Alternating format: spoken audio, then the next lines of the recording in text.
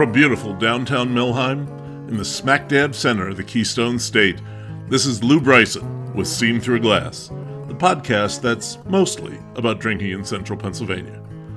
Welcome to episode 8, Millheim, Home at Last.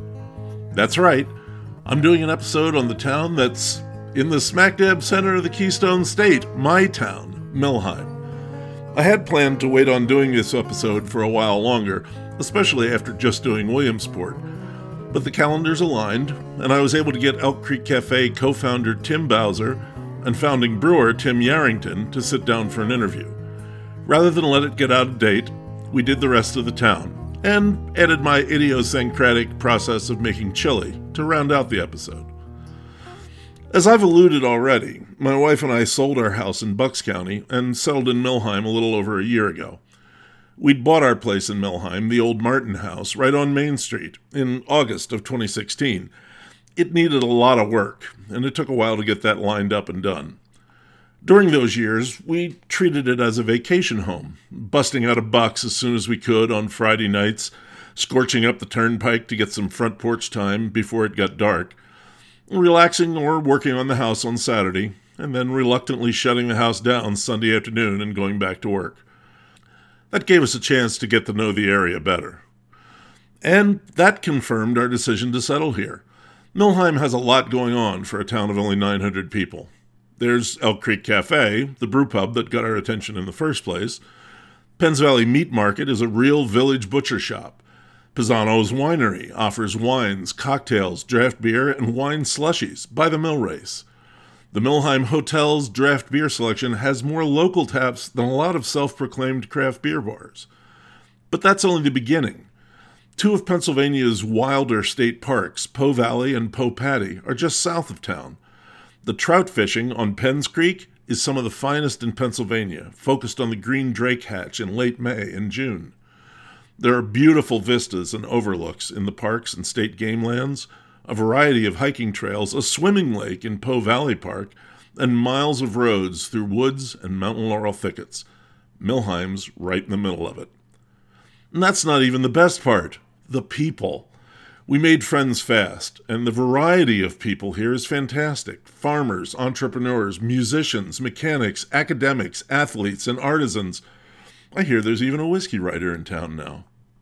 But before we get started on that, here's what I'm drinking today. Today I have Pisano Winery's Nostalgic Hardware Nebbiolo. This is what I get almost every time at Pisano's. I picked it at random our first time in. I wasn't familiar with Nebbiolo, but I found I liked the wine. I got interested, and I thought you might be too, so I checked a favorite source, Madeline Puckett's Wine Folly website. Turns out the grape is quite familiar, I just didn't know it by that name. I'll quote from the site. Hailing from northern Italy's Piedmont region, Nebbiolo is known for producing a powerful, full-bodied, and mercilessly tannic wine, all while looking as pale as Pinot Noir. Most famously, it's the grape that goes into Barolo and Barbaresco, two of the world's most revered and more expensive wines. Nebbiolo is also in a number of more affordable, entry-level wines from Italy and beyond. Well, I'll vouch for the mercilessly tannic, but the fruit's there too, and it makes for a notable glass. Let's have a whiff. So there's some light cherry, some tart blackberry notes. Let's sip this. The tannins are there. There's some acidity, but there's fruit too.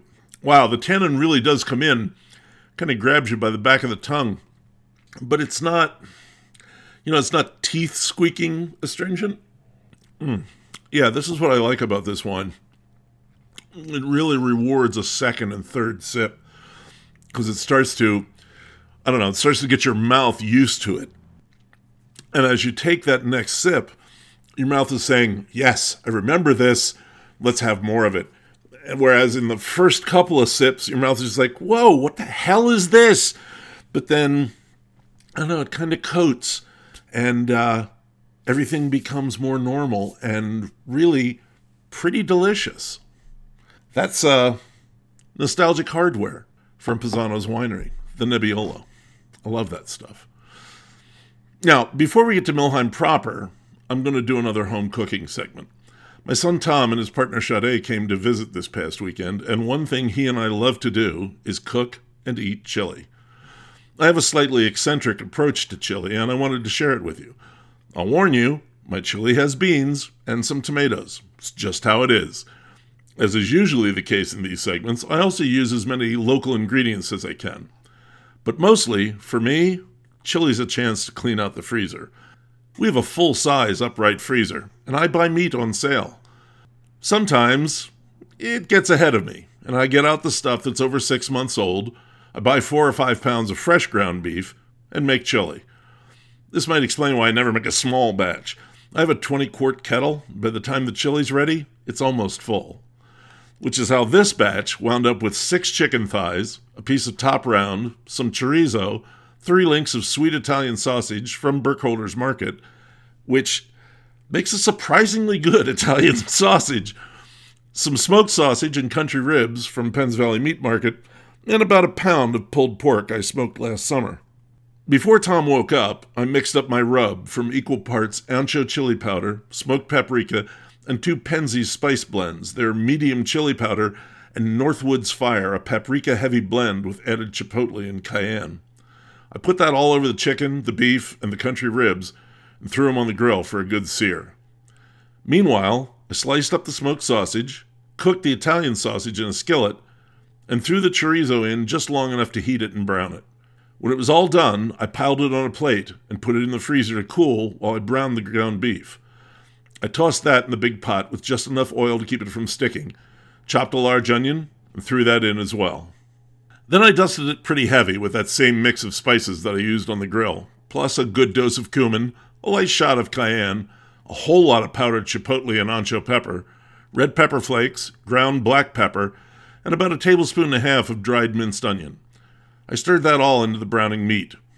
The smell must have woken Tom up, and when he came down, I handed him a cup of coffee, put him to work chopping up the cooled-off meat and sausage. More stirring the beef and onion mix, and when the meat was cut, we dumped it all in, with all the juices. I stirred it up and turned up the heat. The idea is to sweat off the fat and boil off the water. I let it go for 10 minutes, stirring it maybe twice while I opened cans.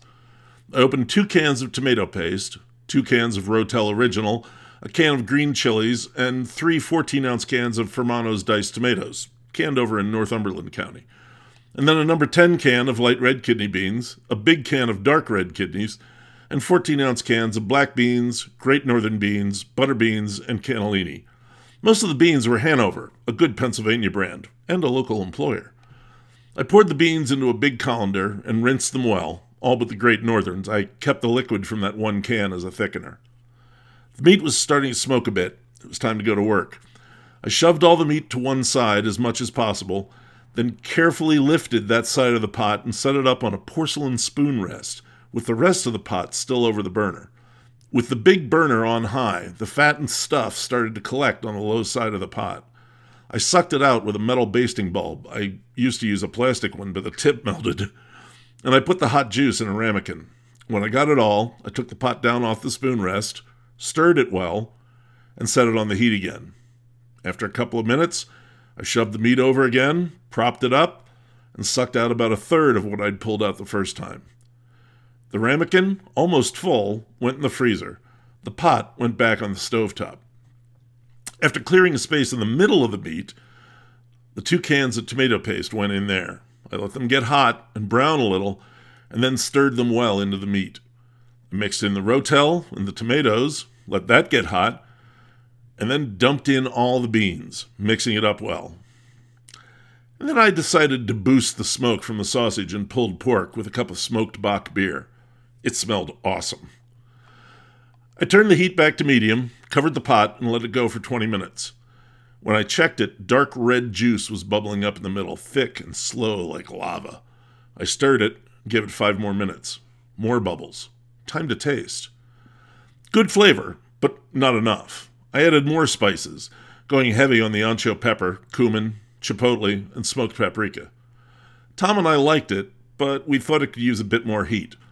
I was going to add a can of chipotles and adobo sauce, but instead, on a whim, and because I didn't really feel like getting the immersion blender out, I stirred in 2 tablespoons of oil off the top of a jar of Trader Joe's chili onion crisp.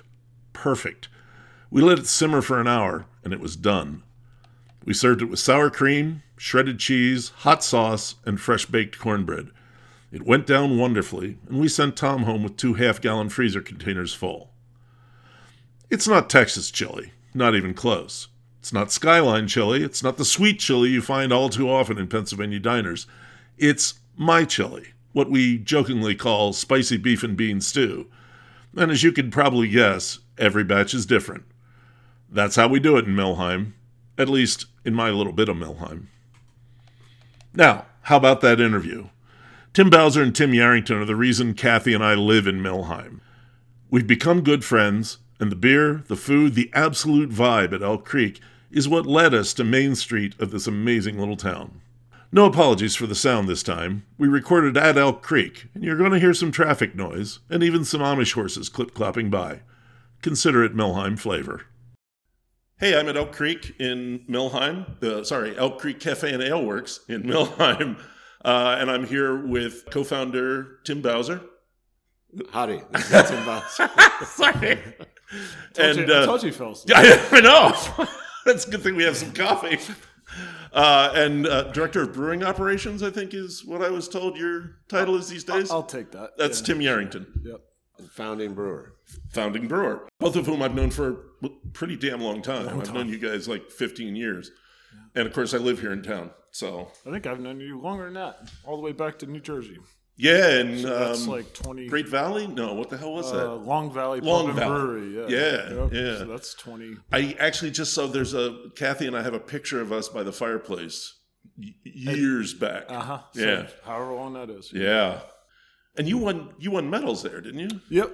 Yeah. A gold and 2 bronze. Great American Beer Festival. 99 and 2000. Yeah. Yeah. Okay. We'll get on with the actual interview here instead of this reminiscing.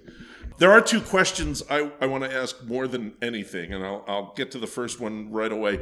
Why Millheim? Why on earth did you think you could run a brew pub in a farm town of 900 people 20 miles away from a town of 40,000 that already had a brewery?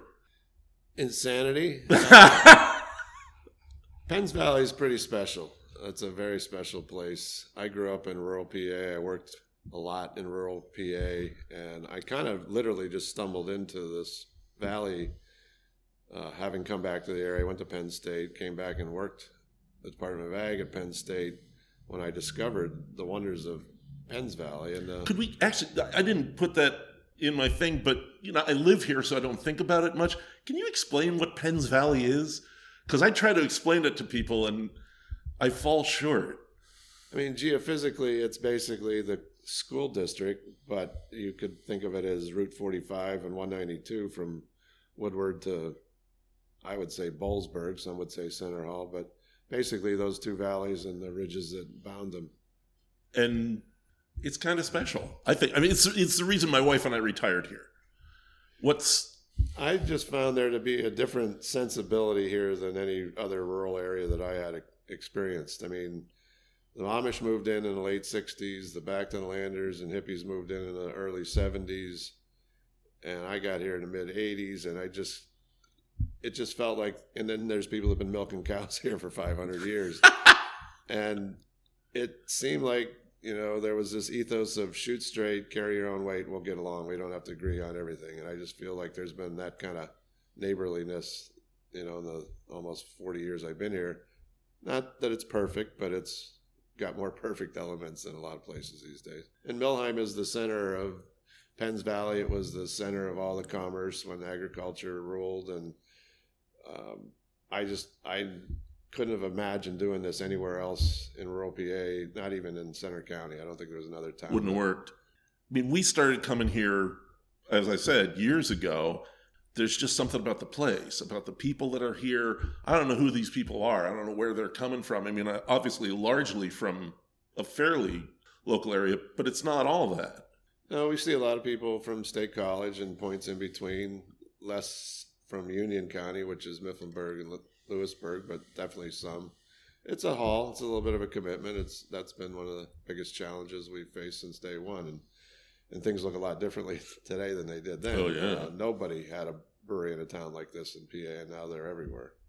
We also reach beyond the regional draw in that this is a destination location for a lot of sports people, fly fishermen, and outdoors people, trail bikers, and things like that. And then also you have the Penn State football crowd that come in from all over the place. So it's pretty unique that a place this far out away can still be known beyond our particular area of region. So that's pretty cool. Yeah, I mean, I say this all the time, and I'm going to talk about it later in the podcast just on my own, but I've always said, I mean, Millheim particularly punches above its weight. Mm-hmm. It amazes us almost on a daily basis what we can find in a town of 900 people. That's true. And all that said, there's no question in my mind that we would not have survived had we not been fortunate enough to have Tim Yerington signed up from day one. I mean, if we just started we had a young guy ready to do it, but he had no experience. I just don't think this location wouldn't have gotten us many second chances. So we were very fortunate to that's a good point. Have talked him into leaving Jersey and coming here. Yeah, I remember you saying to me, I met you at Selinsgrove at the brew pub. And I still remember one thing you said to me that night, which was, at least a year before you opened here. Yeah, almost. Actually, it was exactly a year because it was on the solstice that you were there. Your book had another edition of your book had just come out. Yeah. Anyway, you said to me, because I asked you where Millheim was, and you said, you know where they say here in the middle of nowhere? It's not quite there, but you can see it from there. I still remember that.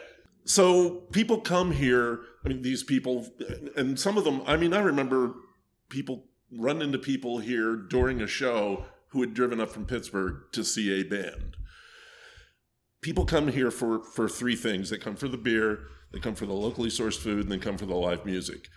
First and foremost, then, is it a brewery or a restaurant or a live music venue? I mean, is there a more important part?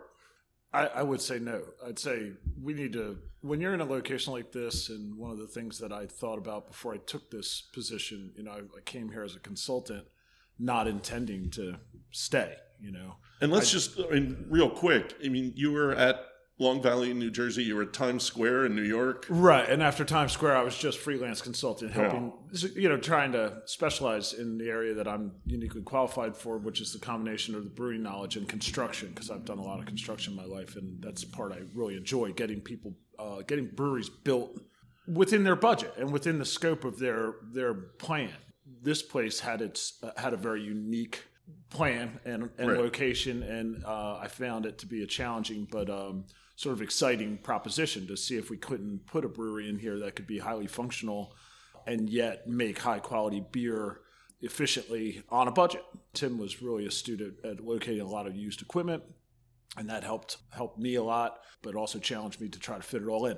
The thing would be that when you look at a place like this, a location of this nature, you have to fire on all cylinders.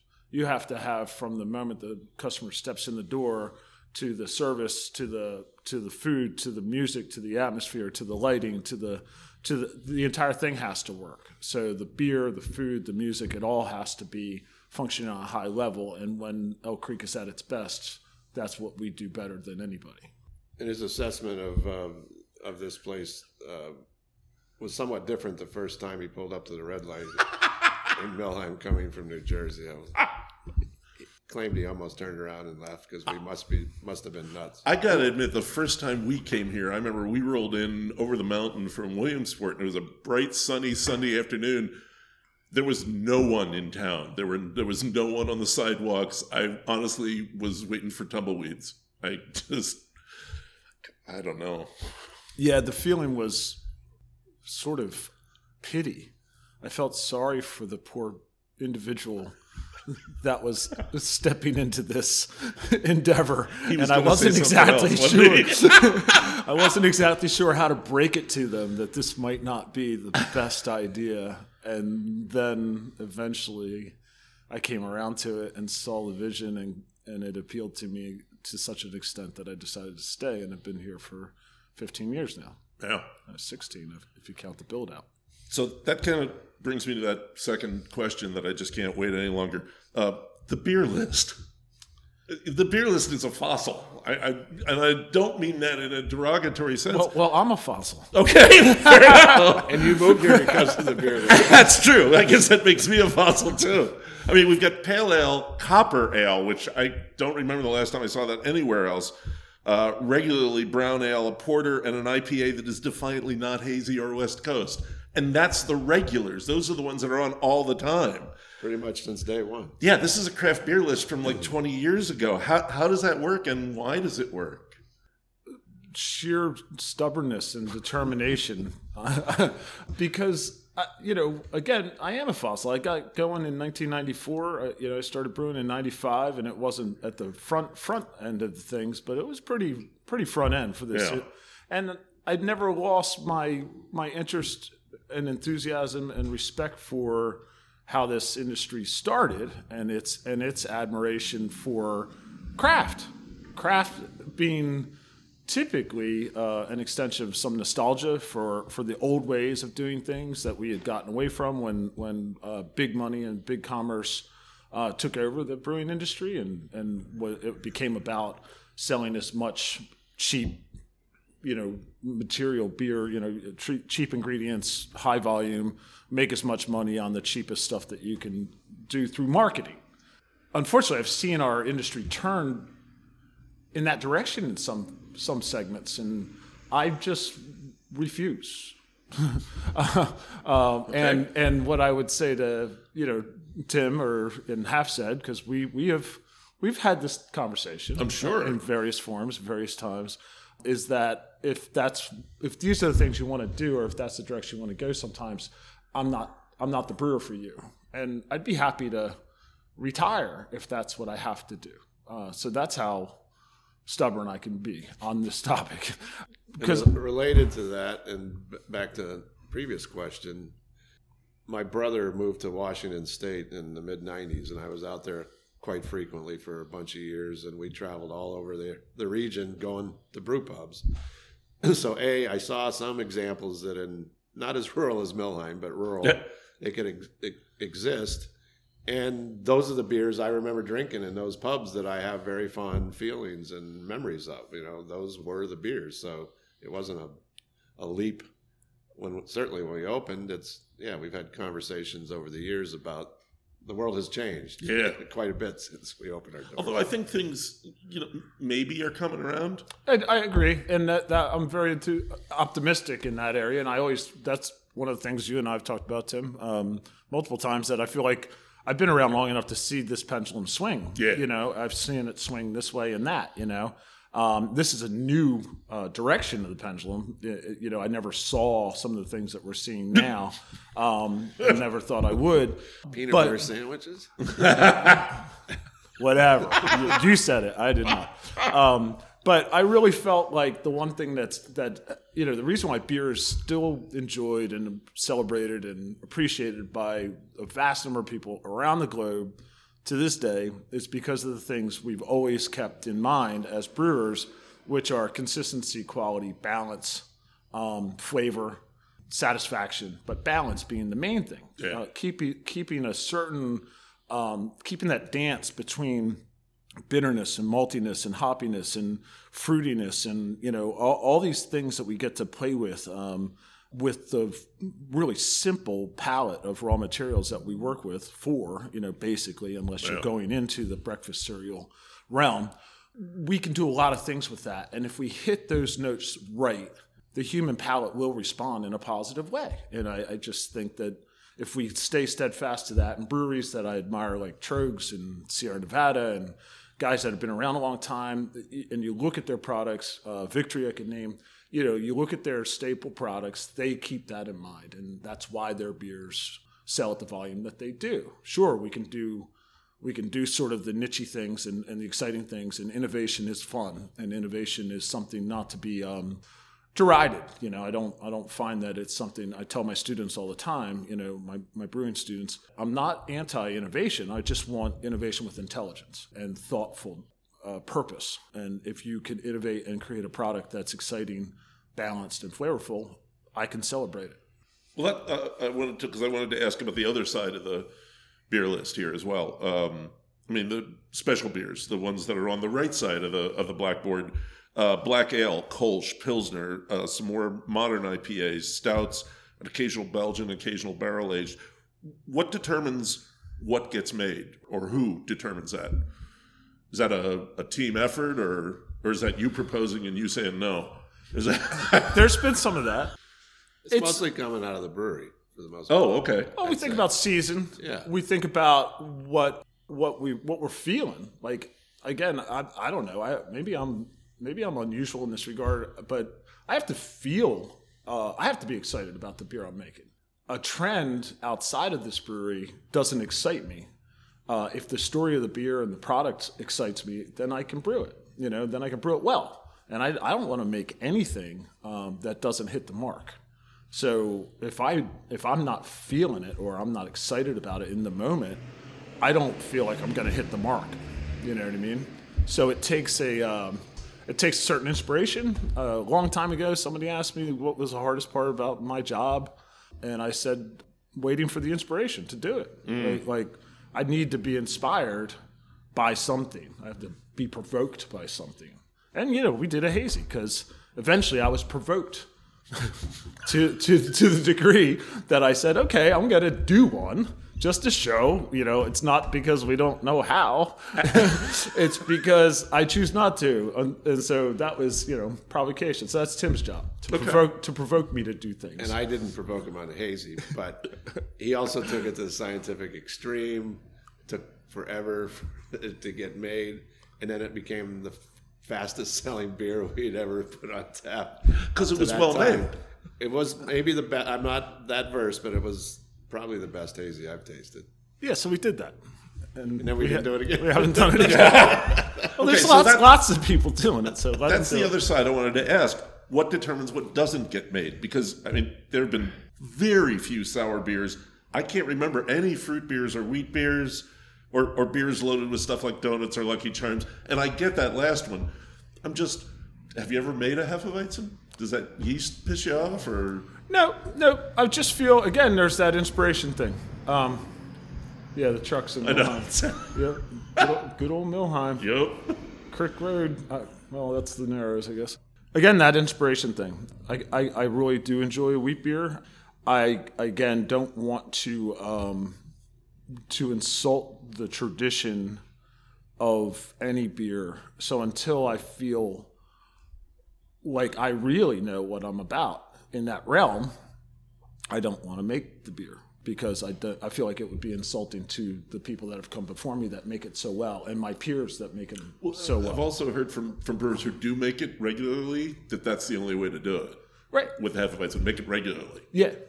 And so otherwise the yeast doesn't work right. Again, all that. So those challenges, and I still feel like one of the things we do well here as an organization beyond the brewery is not be all things to all people.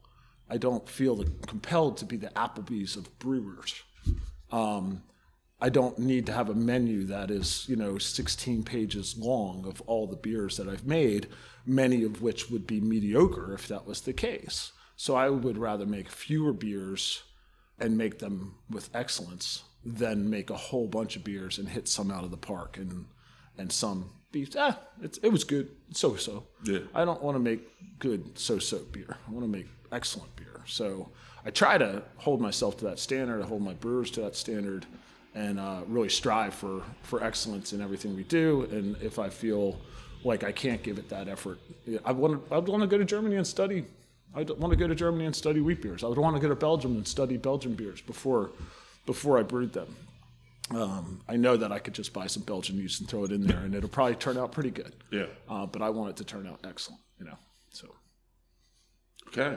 Which is a nice segue for the food, I think. You've always had an emphasis on fresh and local, and I can see from the list of places where you get it and the notations on the menu that it's not lip service, it's actual. Why is that important to you? How do you make those connections, and what's the benefit to the supplier and the customer? We've always been about, we bought, myself and some other partners bought this building in '99 with the intention of doing a brew pub. Thank God we were too busy in the rest of our lives to get it going then, because as you all know, things went boom. And by the time we got to it, I had been working for almost 20 years in the realm of sustainable agriculture and local economy. And I guess I got off track, but part of the reason that my current partners in the building, that built out the brewery, local economy was very much, community was very much our vision and our goal. We wanted to do things to support the local economy, and Main Street Millheim was looking pretty rough at that point. The big boxes had sucked what was left out of the agricultural economy. And I knew that it was possible. I used to grow for market myself, and you just had to be knocking on doors and finding farmers and keeping that money to the greatest extent possible in the community. The farmers benefit from a better price. We get a higher quality. We've had 2 or 3 chefs that just can't believe the quality of the ingredients they get to work with, and I think that helps the creativity, which helps the menu, which is also without which the beer is without which there is none, but the food was bringing people here from day one too. And like you said, it helps the farmer as well. Yes. Yeah, because they get the direct buy. Right, they get a better price, and they can sell things that other people might not be interested in buying. But is there any? And I'm going way off here. I don't even know if we'll keep this in, but some breweries let the brewers make beers that they want to make, whether they, and then they try to sell them. Is there any of that? Just to keep the brewers happy. Is there any of that with the farmer, that the farmer wants to try new shit?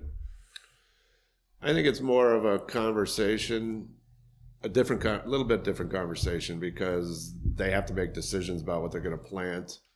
Is it going to work animals here? That they're going to bring in, in the beginning of the year, and then they're there's, brewery, a beer is a shorter time frame, in terms of making it, and if it doesn't work out, quite move on to the next one. Where a growing season is, you're pretty much locked in. So it's a whole ideally, and we used to do more of this.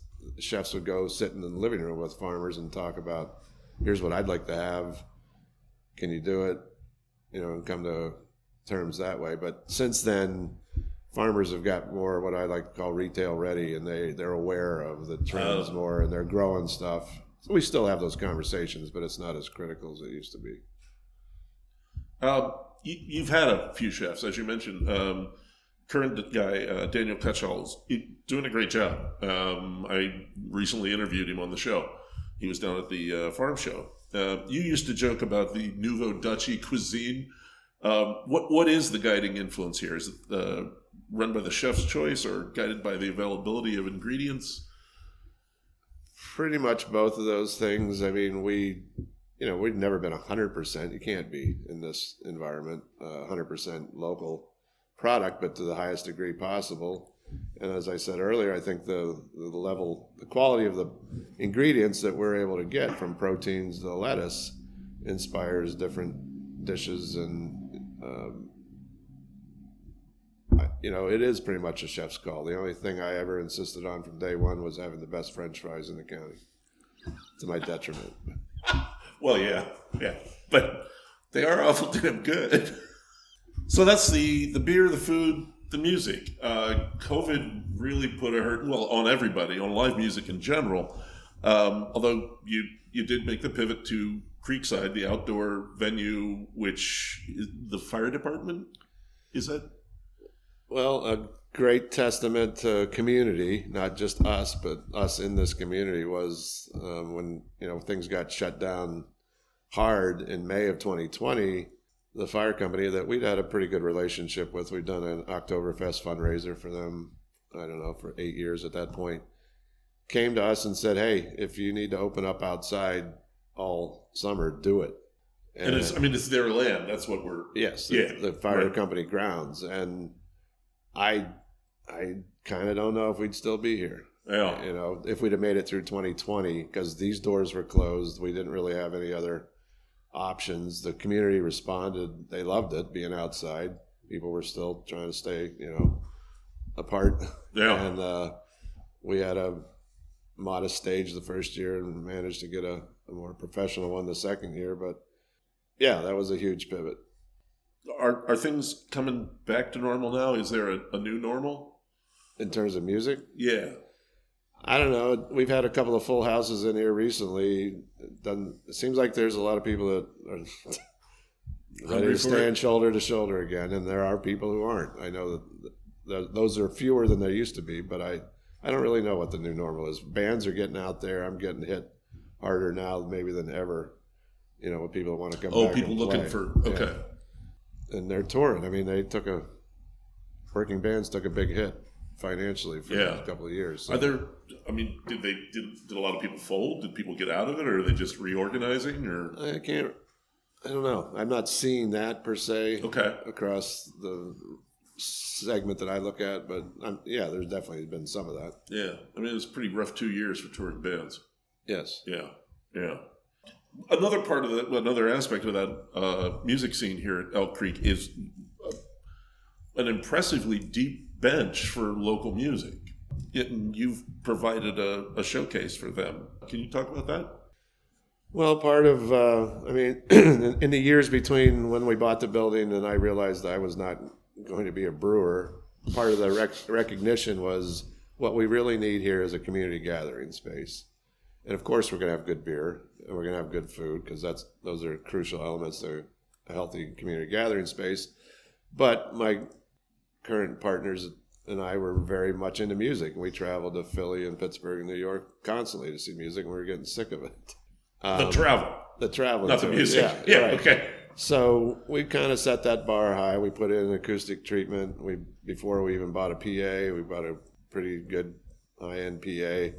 We really wanted to do it right. The deep bench of local music is here, and we've encouraged that, as much as we could.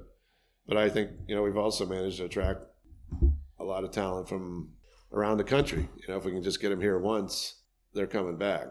And the mix it's been interesting and challenging to keep that mix and make it work for everybody. But we try to, right now it's probably more weighted towards local just because COVID is still with us. And in touring acts, I feel like there's only a certain amount of guarantee I can make.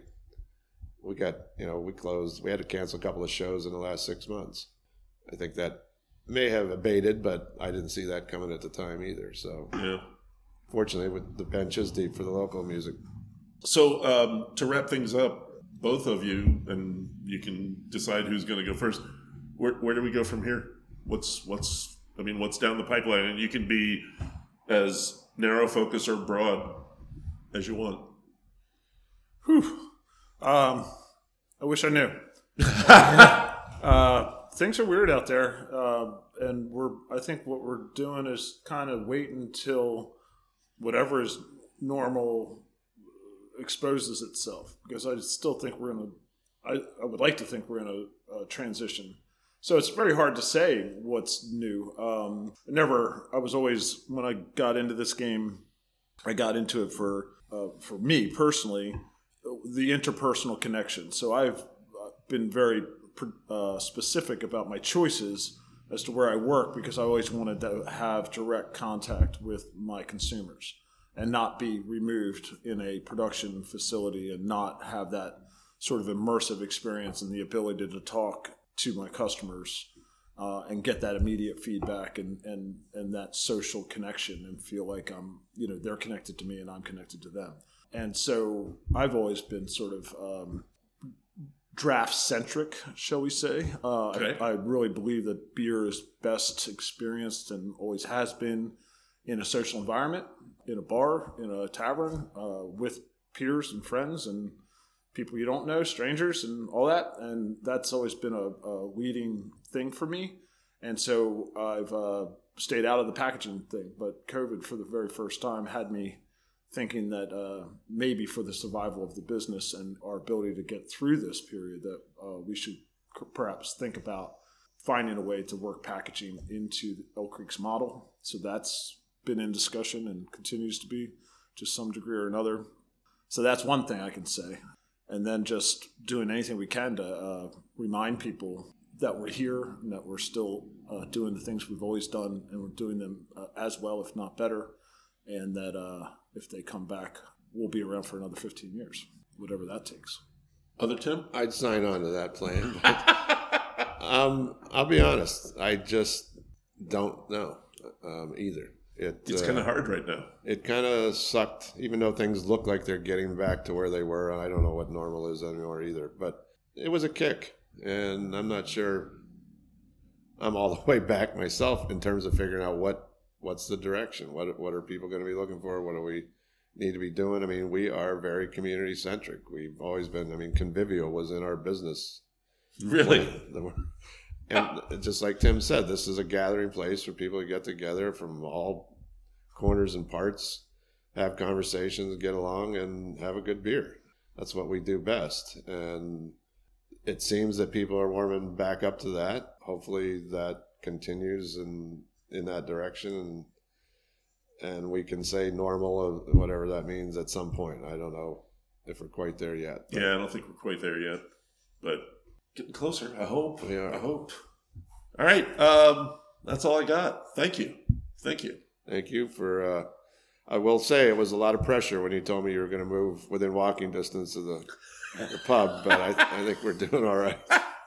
I think we both are. Yeah. All right. Thanks, guys. All right, thank you. Thank you. Yep.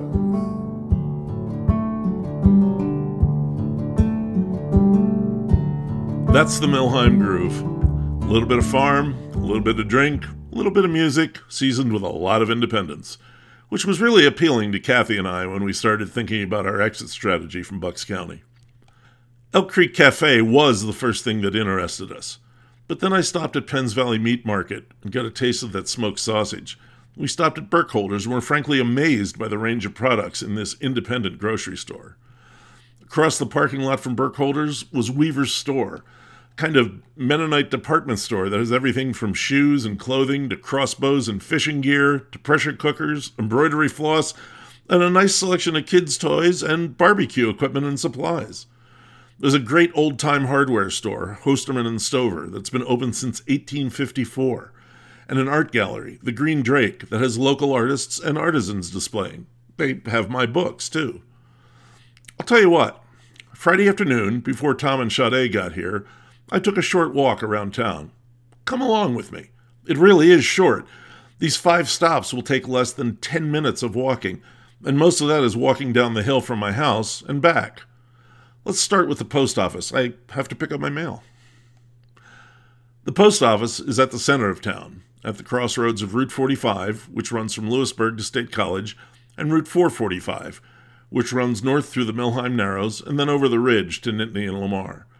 The stoplight here is the only one in the 41 miles of Route 45 between Mifflinburg and Center Hall. I mean, you kind of have to stop at Millheim.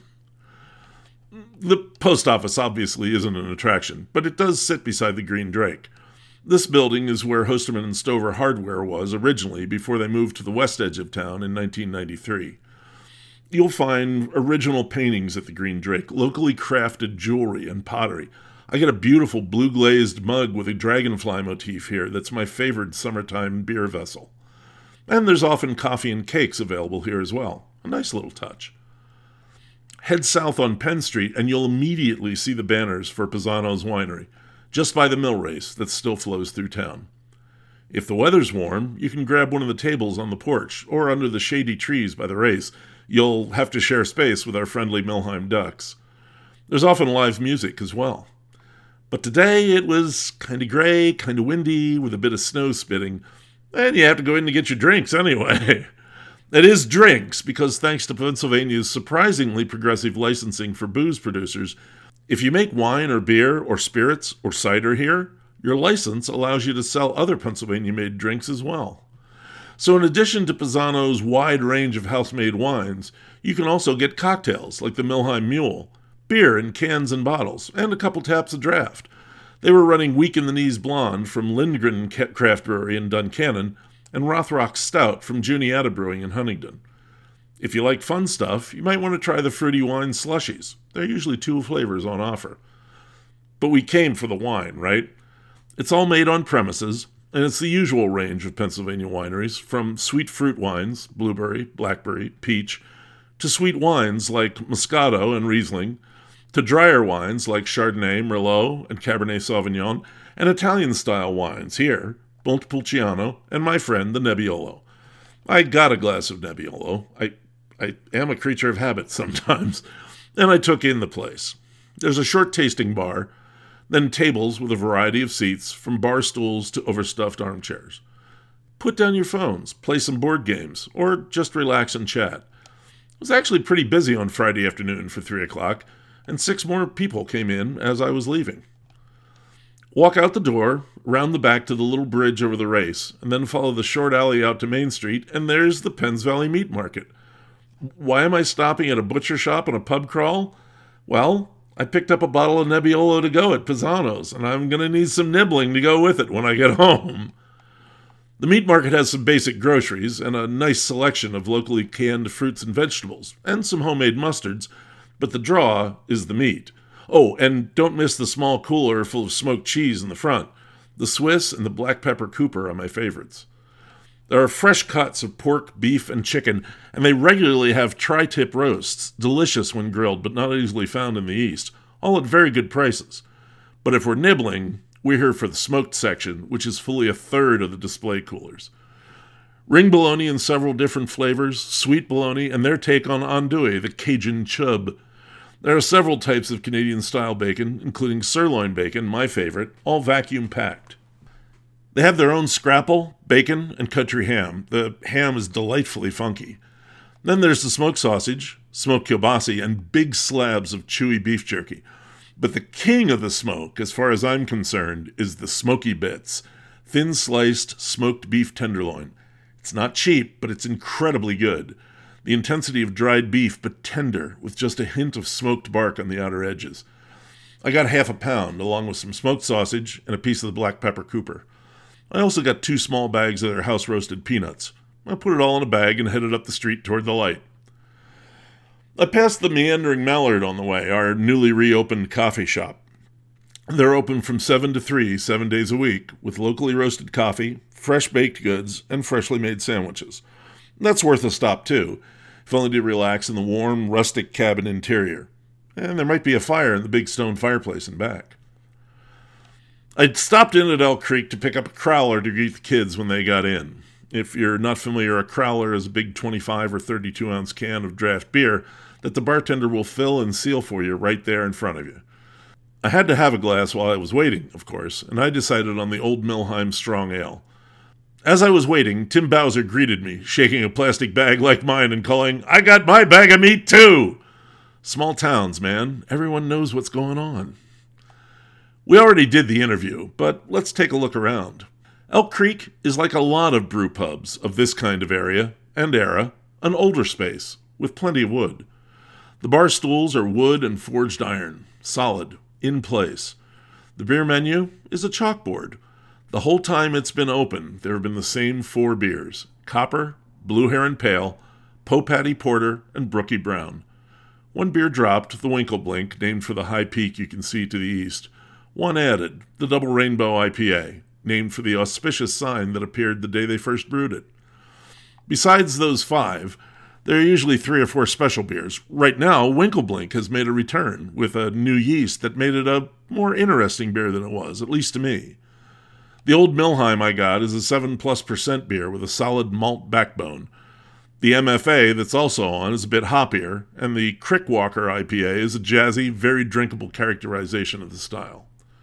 Add in PA spirits and wines, some great non-alcoholic drinks made with Tate Farm fruit shrubs, and a menu that's crafted as much as possible with locally grown meat and vegetables, and eggs and cheese and honey, and you still don't have all of it, because Elk Creek has a fantastic live music scene, much better than a town of 900 should have.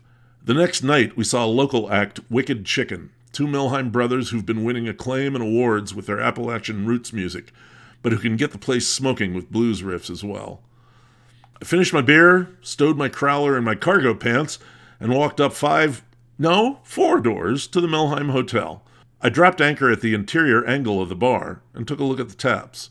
I saw a Sierra Nevada tap listed, and, well, I told you this from the get-go. I like local beers, but if there's a Sierra Nevada on, there's a good chance I'm going to have at least one. I asked, and the stars aligned. It was the Celebration Ale, a favorite. As I sipped my Celebration, I took a look at the rest of the taps, and out of 12 taps, there were 7 Pennsylvania beers on. One was Yuengling Lager, of course, but there were beers from Otto's, Shy Bear, New Trail, Trogs, Rusty Rail, and Jackass. That's pretty impressive for a small-town bar. And the Millheim Hotel is popular with the motorcycle riders of the area, not a crowd known for drinking craft beer, at least not in central Pennsylvania. Hats off, Millheim Hotel. Way to represent. I got a menu and ordered up a plate of fried pierogies. Those were delicious, like mini calzones served with a tasty cup of marinara. As I was finishing the last one, the fellow next to me ordered a shot of Wild Turkey 101. Well, that sounded good at 5 o'clock on a Friday, so I got one as well. Can never go wrong with Wild Turkey. The hotel's whiskey selection? It wasn't amazing, but it wasn't bad either. I don't know about wine, didn't ask. Sorry, I'll try to keep that in mind from now on. The bar staff was busy, stocking the back bar for a long weekend's Friday night, and the customers were starting their weekends right on time. The hotel has special nights, Taco Thursdays, prime rib nights, and we almost did the seafood boil that Friday, but Tom was getting in an hour too late. Speaking of that, I headed up the hill and get dinner started. Nice little pub crawl, and I welcome you to come out and try it out some weekend. Millheim has a lot to offer for its size, and as I said, there's a lot of natural beauty and recreation around as well. One thing that always brings people to town is Elk Creek's one annual beer event, the Day of Delicious Darkness. Oh, there's an Oktoberfest and a couple music festivals, but DODD is just about the beer. They stack the taps with only dark beers, 8 of them, including barrel-aged porters and imperial stouts from a year or two before, and offer them in flights of 4 5-ounce glasses. It's a well-organized event, and there's always a line waiting to get in. The line started half an hour before the doors opened, and people were waving at each other and talking in the line, seeing people they don't see every day. It's very social, because when you get in the cafe, it's all seated service. The beers come to you. So no one's standing in line waiting or taking up space. You're just sitting with friends, old or new, and sipping, comparing, enjoying. With food, too. Maybe the best part? Each beer comes in its own different shaped glass. So you know what the person across from you is drinking when they go, "Ooh, that's really good." And you can go, "Ooh, let me try that. Ooh, that is really good." Or, "I don't know, that's not really hitting me." It's a fun thing. It's a lot of work for the people there, but it's a great fun thing. It's just a well-organized fest. Well, I have to wrap this up. I've still got to get to Burkholder's to get groceries, and then I have a meeting of the Summer Festival Committee to go to at Pisano's. Never a dull moment in Millheim. That's the show. Thanks to the Tims for the interview, and thanks to my son Tom for helping with the chili. You can find pictures of most of these places on Instagram at Stag Podcast and on Facebook at Seen Through a Glass, where you'll find pictures and links and ways to contact me. Stag is now available on Podbean, Apple Podcasts, Spotify, Google Podcasts, and Stitcher. Please subscribe to get notice of new episodes, and if you like the show, please take a moment and drop a rating or review. Thanks! You can always message me directly on social media to let me know what you liked on an episode, what could be improved, and what central Pennsylvania drinks and food producers you'd like to hear from. By the way, this episode was produced entirely underwater. The next episode will be about Pennsylvania maple syrup.